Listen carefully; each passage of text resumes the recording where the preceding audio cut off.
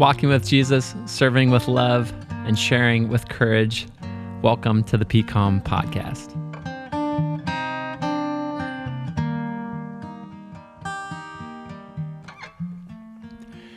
Hey, everybody. I've missed being here with you the last couple of months. I was away with my folks and my brother's family and Steph and my kids over New Year's. And rather than record an episode ahead of time to then be posted later, Dan and Courtney both actually graciously volunteered to fill in for me. I think Dan won that battle, but it was a close fight. I got to ski with my 5-year-old Easton for the first time, and maybe I'll share a bit about that later. It was pure joy on the mountain with him. Today I want to revisit and just expand a bit on something that I touched on in our Christmas Eve service at PCOM. Like Dan, though, I kind of have an aversion to repeating myself, but it's likely some of you weren't in attendance at that service, and also it got some other things kind of cooking in me, and if these notions have been helpful for me and have stuck with me in a positive way, then maybe there's something here that you might connect with as well. So let's go. But first off, can I just start with a quick Easton story? Is that okay? Easton is my 5-year-old son, and I was just now telling him that I was going to go record a podcast episode. Going to head to my office, going to record the episode. And here was the conversation that followed. Easton, what is this podcast you're doing? Me? Well, I'm going to share about how I have this need to always be correct and to always try to be good, but lots of times I'm not able to be either of those things, and it's hard. Easton, well, that's not even possible to always be right. Only God is perfect. And me, now laughing. You're right, Bear. That's my nickname for Easton, Bear. Easton responds, like, every single person on the whole entire earth makes bad choices sometimes. Me, still laughing, and now I'm sort of cuddling him. How do you know that? And Easton, and now he's laughing. I'm actually just too smart. I'm even like smarter than adults. That was it. So what he lacks in confidence, he makes up for with incredible humility. It's my guy. So on Christmas Eve, I had talked a bit about Jesus saying to the disciples toward the end of his ministry, "You will do even greater things than these." Even greater things than what Jesus did. It's incredible, and it's shocking, and it's like Jesus is saying, don't just stand around and talk about me. Like, yep, Jesus, that's our guy. We're going to have the bumper sticker and we're good.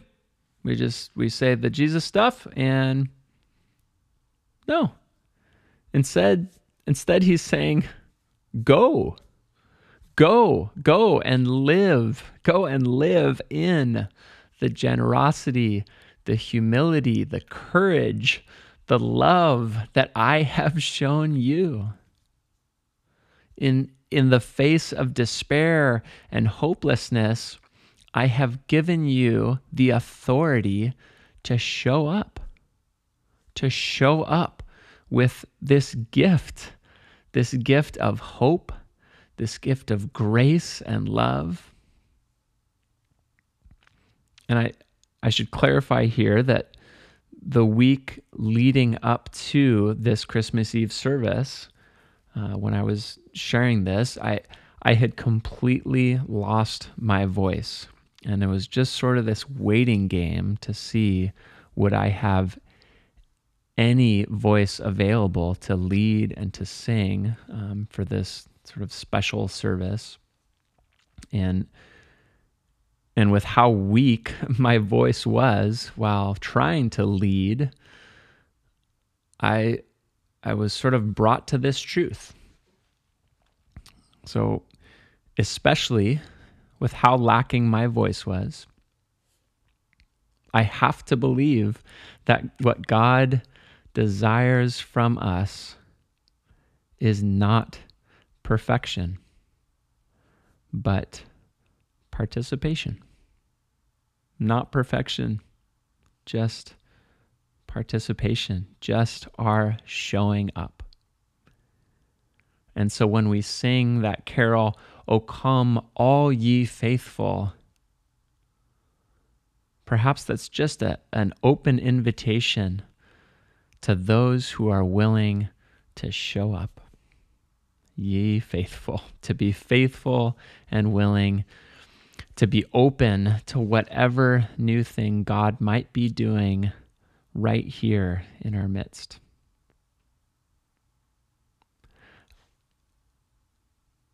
I have another quick story, and this might be a bit of a leap, but I promise to at least try to bring it all together. I have Joe's permission to share this anecdote. That's Joe Patrick, one of our former PCOM high school students, and I'll say I don't have his permission to share this part, but Joe is one of my absolute favorite people. Joe is kind and curious, and most of all, Joe is utterly guileless. There's no artifice. There's no scheming. So a few years ago, I was with Joe and maybe 20 other PCOM students and Matt and the other leaders, and we're at Boomers to hang out, to have fun, to play a round of mini golf. Now, I am a very bad golfer, but I am only miniaturely bad at miniature golf. Even so, fully knowing my lack of skill in this arena, I really, really want to be good at it, because I just want to be good at things. But like in a sort of cool, casual way, like where it looks like I'm not even trying. I'm just sort of, oh yeah, I'm just good at this too. And yes, this is just as embarrassing sounding to me as it is to you. Who is this guy? Anyway, we break off into groups, and I step up to the tee of the very first hole. I might have shared this with Peter, our church business manager, who is a very good golfer, when I interviewed him. But even though I golf right-handed, I putt left-handed. And this is where mini golf is perfect, because the putters are reversible.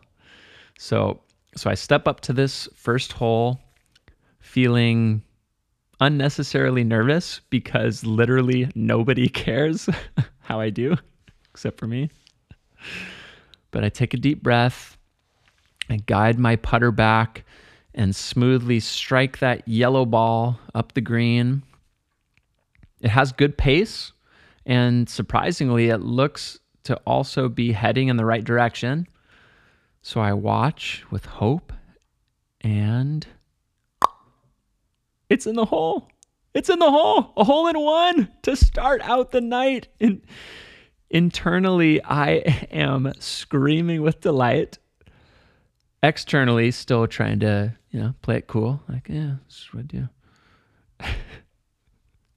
That's when Joe, sweet Joe, standing behind me with a few other students, he says in all earnestness, the line that would simultaneously lift me and also send me crashing down to earth.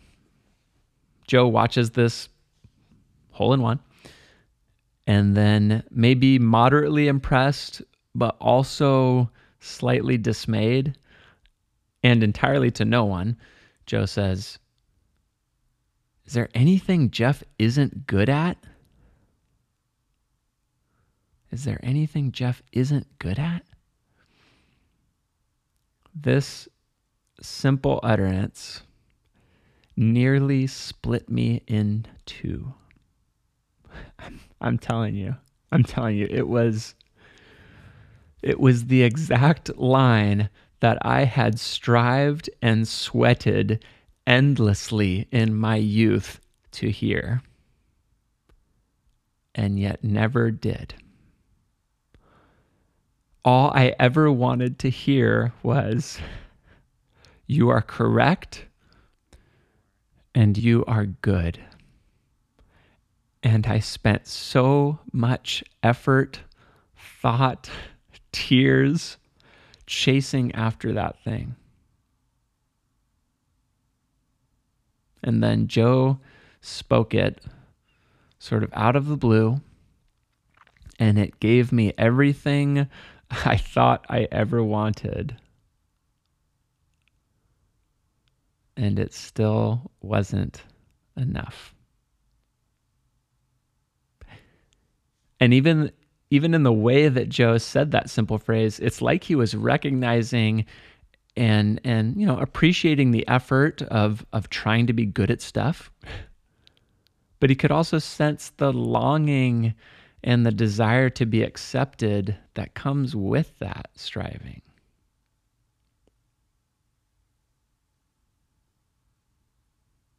If what God truly desires is not our perfection,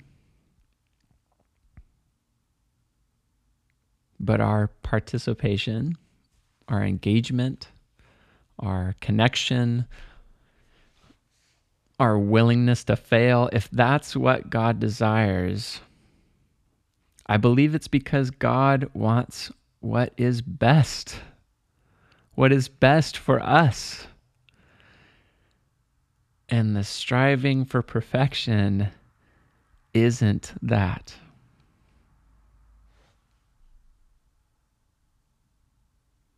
But the good news is, as we were just reminded this past Christmas season, the good news is that even when we're striving, even when we overemphasize correctness and rightness and goodness, even then, the star shines over Bethlehem, welcoming us to kneel at the manger. In the times when we feel as unworthy and as unacceptable as the spurned and neglected sheep herding shepherds, we are welcome. But also in the times when we strive for correctness and perfection, like the wise ones from the East, we are always welcome to participate, to bring whatever gift we have to give, humble or even pompous as it may be. We are welcome to worship, to delight, to be filled, to rest, to lay it all down. We are welcome.